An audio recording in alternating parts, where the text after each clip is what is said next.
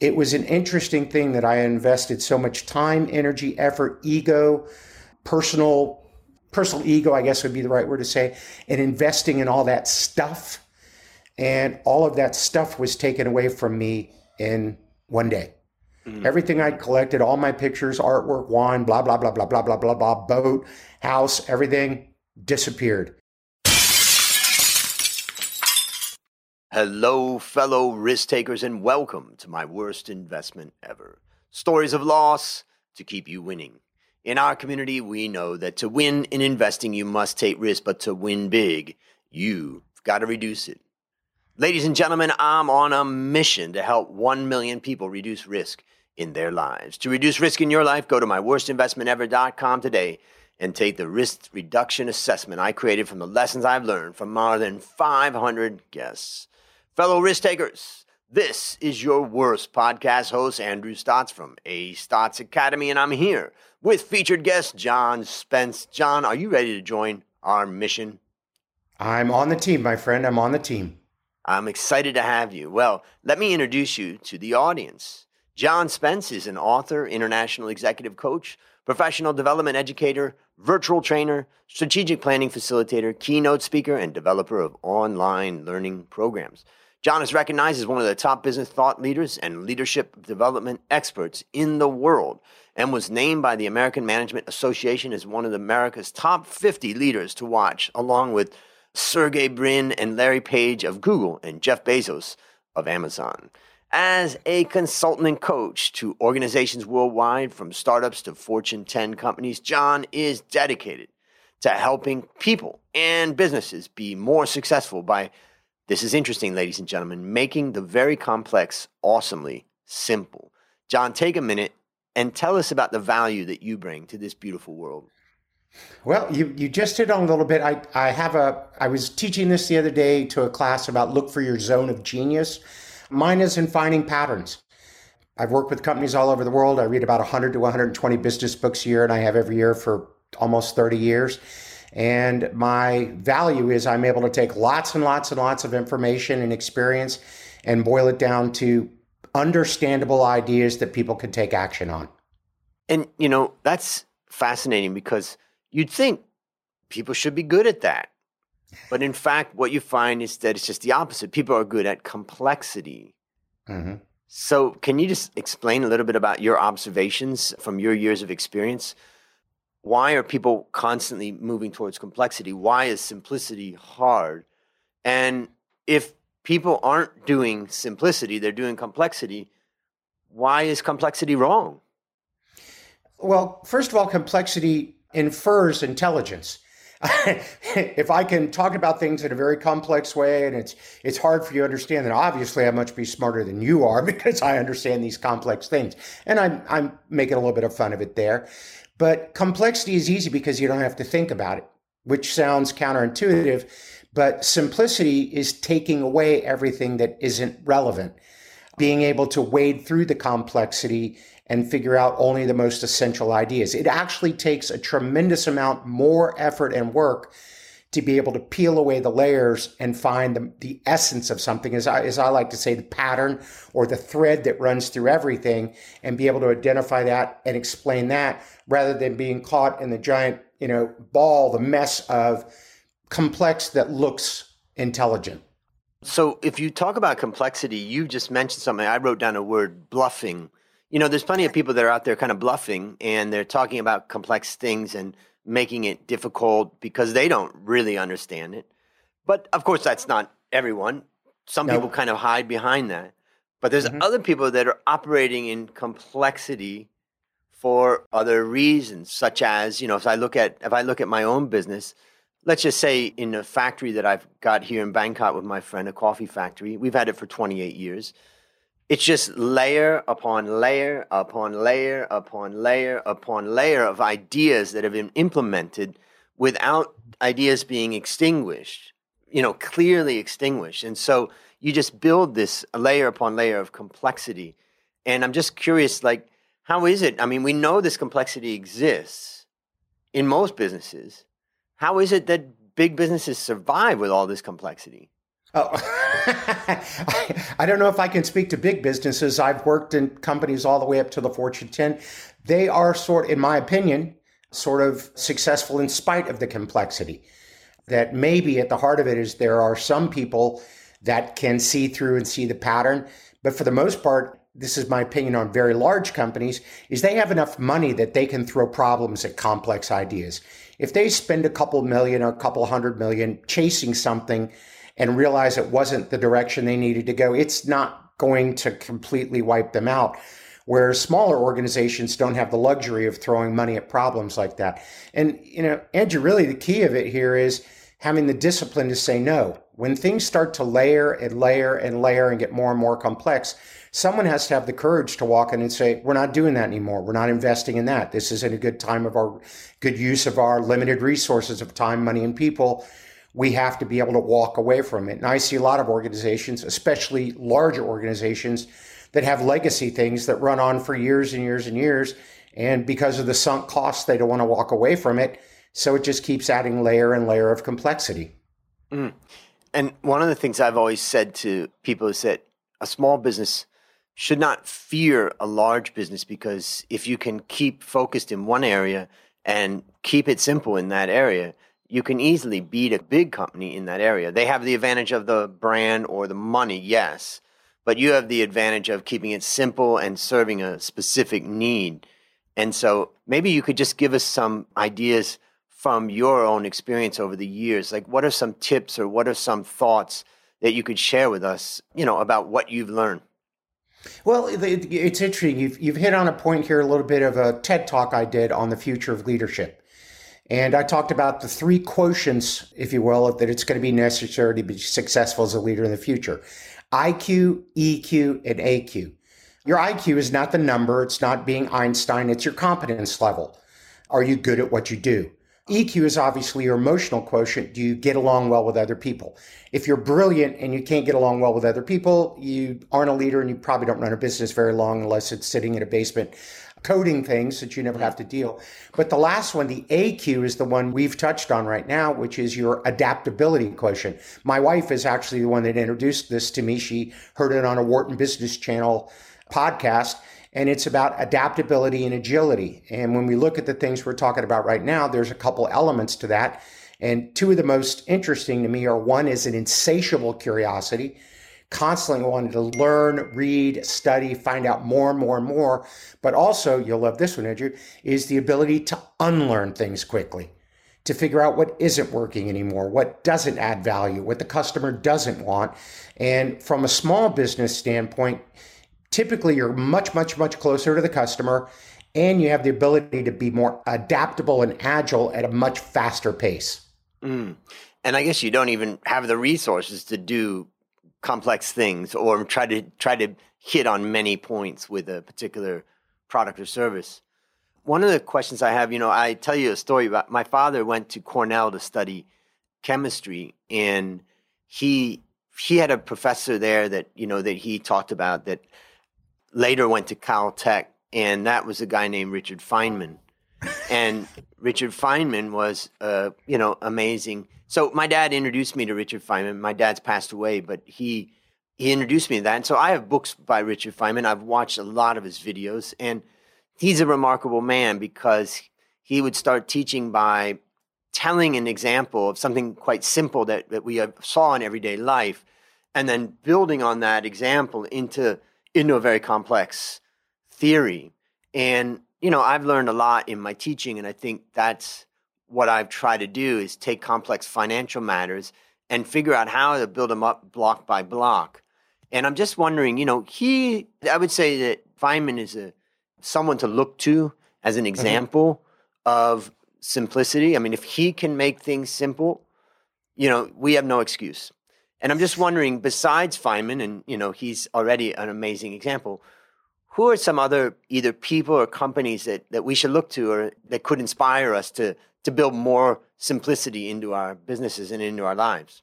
So actually, Richard Feynman is a hero of mine. If you were to look, this is one of my libraries. You look at my shoulder, 7 Easy Pieces, and all of his books are up there. I know little to nothing about quantum physics, But I've enjoyed reading Feynman because he does make an incredibly complex topic more approachable. Not, I won't say easy. Quantum physics is never really easy, but he does make it more approachable. I think the absolutely the best example I could use, and it's one that's probably a little overused, is Apple. You know, John Ivey that designed these things. I'll give you an example. It's my favorite one is Apple's come with no instructions. I can buy a $5,000 laptop, which is, I don't know, I'm on my wife's laptop right now. It's a super high-end Mac. There's not a page of instructions. I just got a brand new iPhone. You open it up, it's just like, figure it out. Because they made it so simple and so intuitive. And if you ask John Ivey, who's the designer of Apple, who's obviously their products are beautiful and sleek and incredibly approachable, all those things, he said, you just keep taking away everything until you get to only the things that are important. The fact that you can open up an exceedingly complicated, very sophisticated piece of technology, more technology than existed on the face of the earth in the year I was born, 1964. You can hold it in your hand and it doesn't need an instruction manual. That is, to me, one of the most profound examples of simplicity. That's a great way to think about it.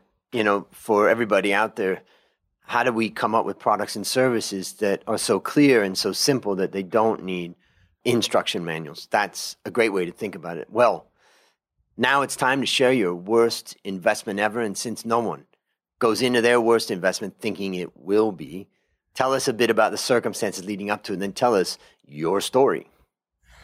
So, interesting story. I became the CEO of one of the Rockefeller Foundations when I was 26 years old. I had offices and projects running in 20 countries around the world.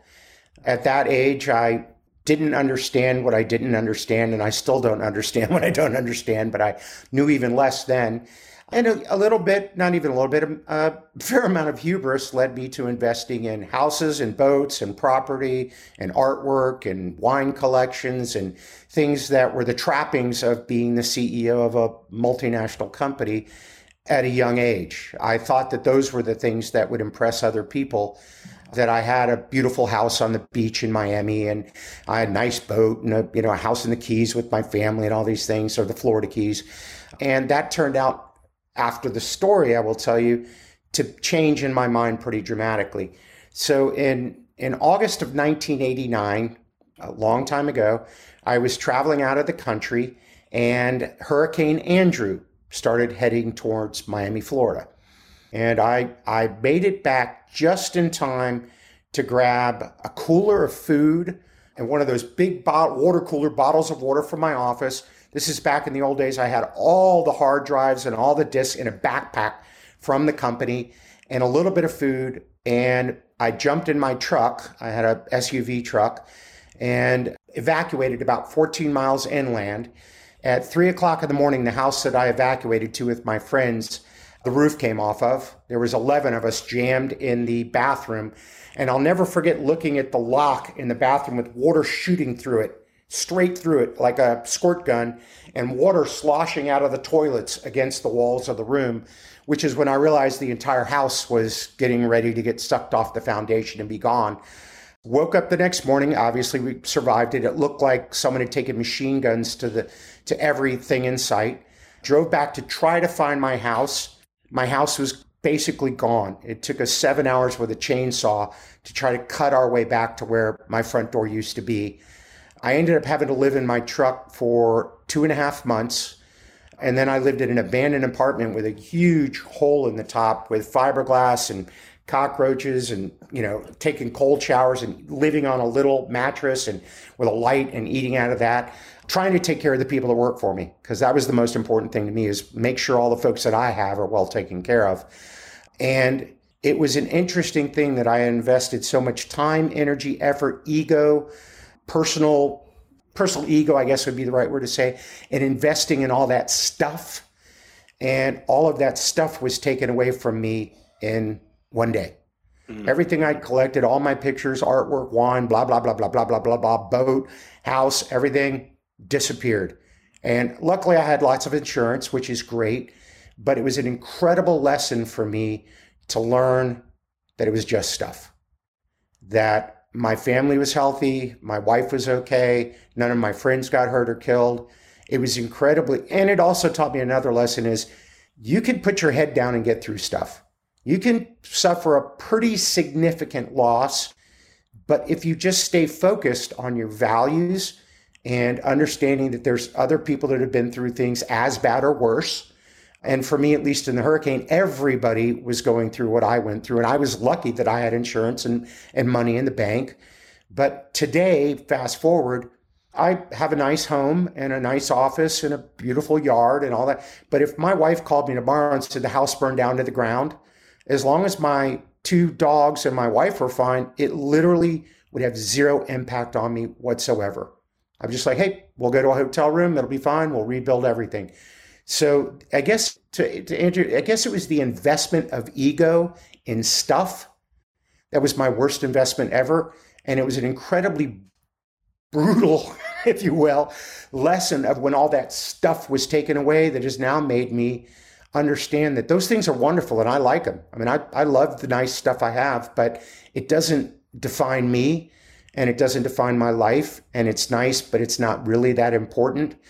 And life will go on if you are focused and you have people on your team to help you and you have good people around you and you have clear values about what's most important to you.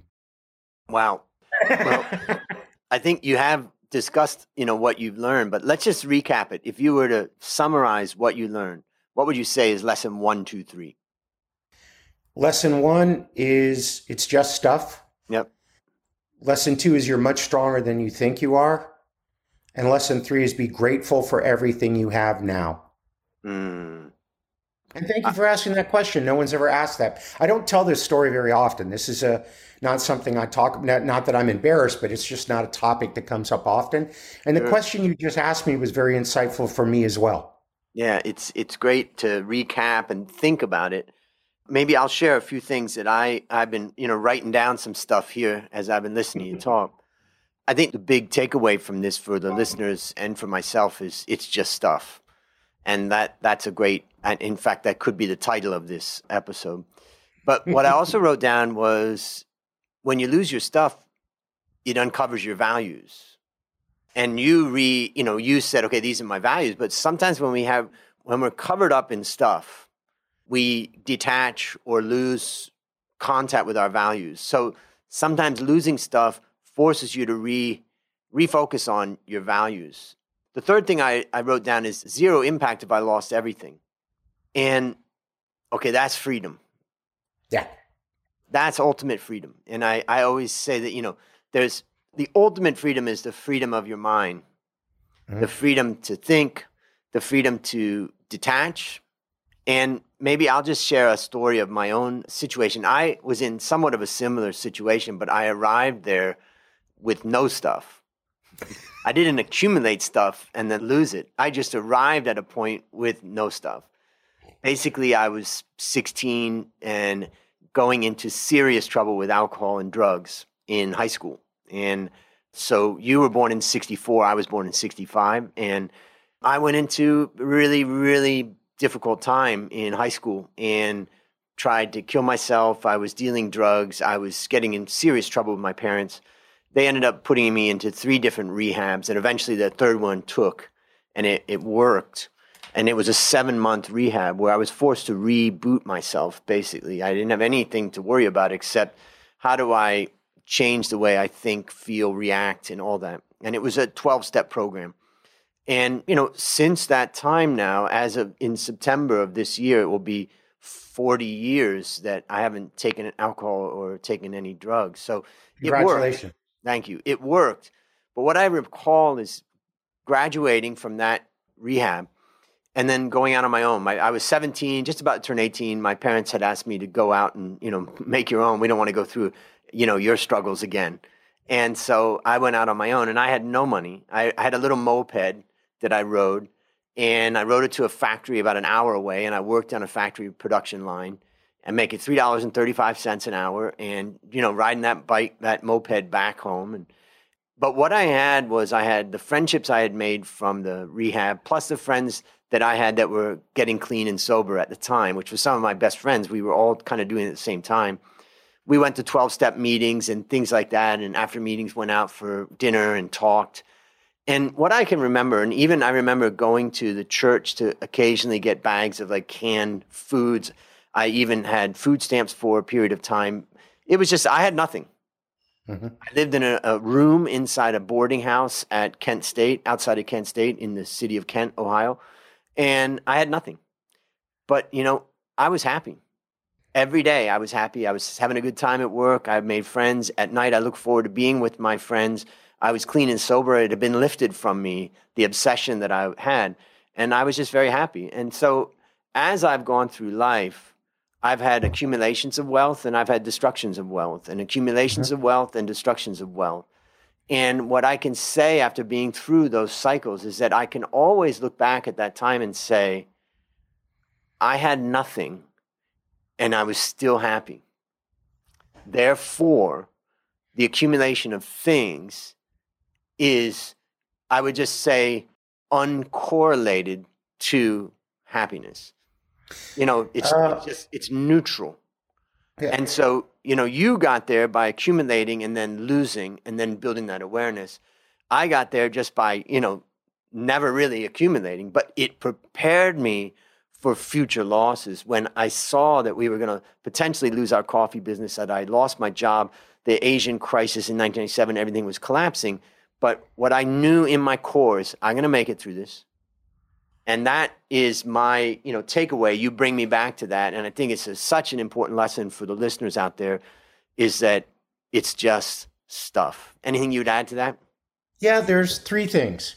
First of all, you and I have had a discussion about issues we went through. One of the things I've learned through that everybody's been through some sort of hell, pain, loss. And that doesn't stop us. We move forward. We've all had challenges, but we still have the ability to be very, very successful. Key here, by whatever definition of success you choose. Again, I like stuff a lot, and I have some, but my definition is not around stuff. It's around, do I live my values every day? And am I living a life that's close to the life I've dreamed of? So that's one thing, is that we all have baggage. And as now I'm 58, just turned 58, I've really learned that at a deep level. Number two is, when I was at the foundation, I had 4 billionaires on my board, and everyone else was worth more than $100 million, most of them close to $500 million. And the wealthiest director I worked for made my CFO and I sat down and said, for the time he's actually sitting at his desk in his office doing stuff, not on one of his jets or boats or houses or whatever, what is his hourly wage? And this is back, remember, in 1989, maybe 1990. It was about $800,000 an hour, which I don't know in modern time, but that's probably several $1 million an hour. And he was one of the most unsuccessful, unhappy people I've ever met. He had more problems than anyone I knew. We used to just say he arrived at them in style, in a Learjet or a limousine or something like that. Now, the other side of the coin, I make this clear, is I had some exceedingly wealthy board members who were happy as could be, great family relationships, owned jets and houses and everything. The correlation was not the amount of wealth. The correlation was the values. And then, which takes me to the third thing. I did a TED talk on this too, which is the most important thing I've ever learned in my life. And this will go back to your youth and the 12-step program and everything. And what I just spoke about is, you become what you focus on and like the people you spend time with. If you're focused on negative things, and you spend time around people that are doing the same things, you get the outcome that you got. And I haven't been through the same thing, but you get a negative outcome. However, if you surround yourself with bright, sharp, smart, talented people with high values and integrity that tell the truth, and you focus on living a life of values, understanding your relationship with wealth, there is nothing wrong with wealth. Money is really good. A, it allows you to take care of your family and yourself, and B, it allows you to help other people. One of the things I think about accumulating wealth is that it gives you the opportunity to give away wealth and to help people and support people that support your values. So as I take away all this, I look back then, I look back now, which is surround yourself with great people and focus on the right things. And even if you lose all your stuff or you make a whole bunch of stuff, it all seems to go on the right path. Yeah. I would add one last thing, is that I live in an apartment. And I'm almost 57. I live in a basically a 3-bedroom apartment. One of them is my office, one of them is my mom's room, and one of them is my room here in Bangkok. And it's a simple life. And I kind of made a point of not moving into a bigger place or a big house or something, because every year at New Year's time, I hire some people to help me.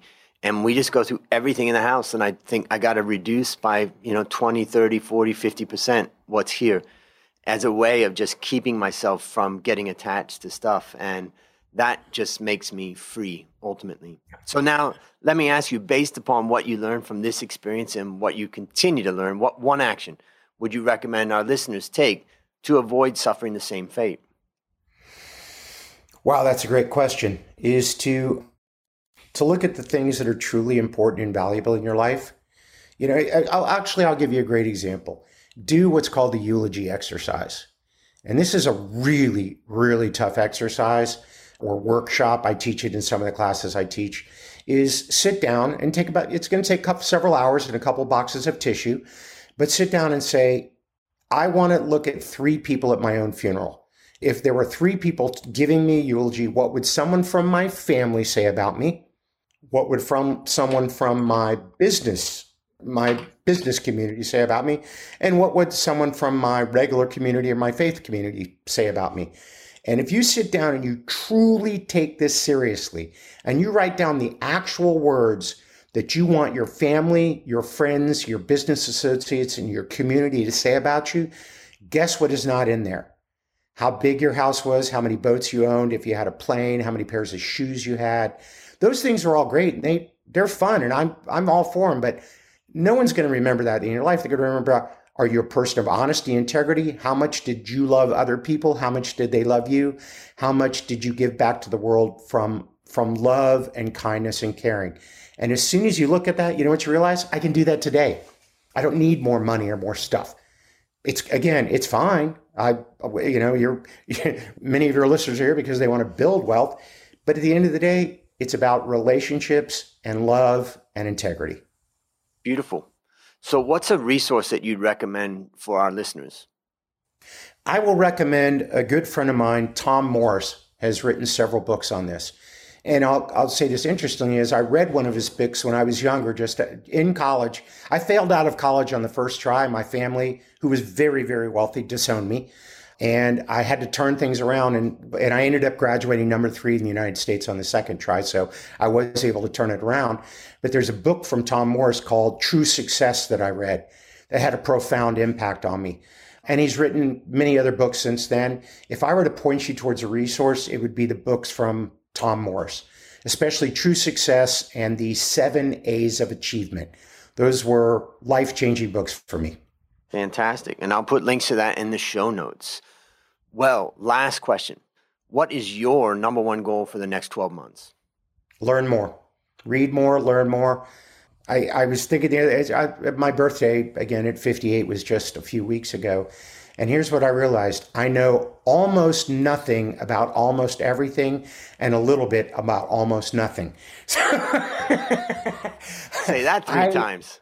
Yeah, I know. Well, early in my career, I thought I was really pretty sharp, and I would challenge people, even CEOs of huge companies, to prove that I was right.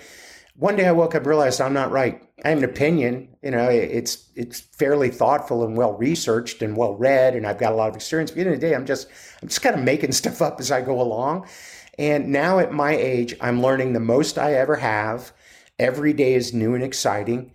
Every book I read leads me to 3 more. Every person I meet creates larger people in my network. So I'm the most excited I've ever been about learning and growing and expanding and meeting new people. So my goal is learn more, meet more people. Beautiful. I was just thinking that, going back to what you said earlier about simplicity, life doesn't come with an instruction manual. No, it doesn't. Keep life simple. Keep life simple. I always say to people, when it gets complicated, go back to simplicity and learn more, meet more people, try to, expand yourself. There's a challenge for all of us. Well, listeners, there you have it. Another story of loss to keep you winning. If you haven't yet taken the risk reduction assessment, I challenge you to go to myworstinvestmentever.com right now and start building wealth the easy way by reducing risk. As we conclude, John, I want to thank you again for joining our mission. And on behalf of A. Stotz Academy, I hereby award you alumni status for turning your worst investment ever into your best teaching moment. Do you have any parting words for the audience? Just live by your values, treat other people with love, and have fun. We'll just leave it at that. Beautiful.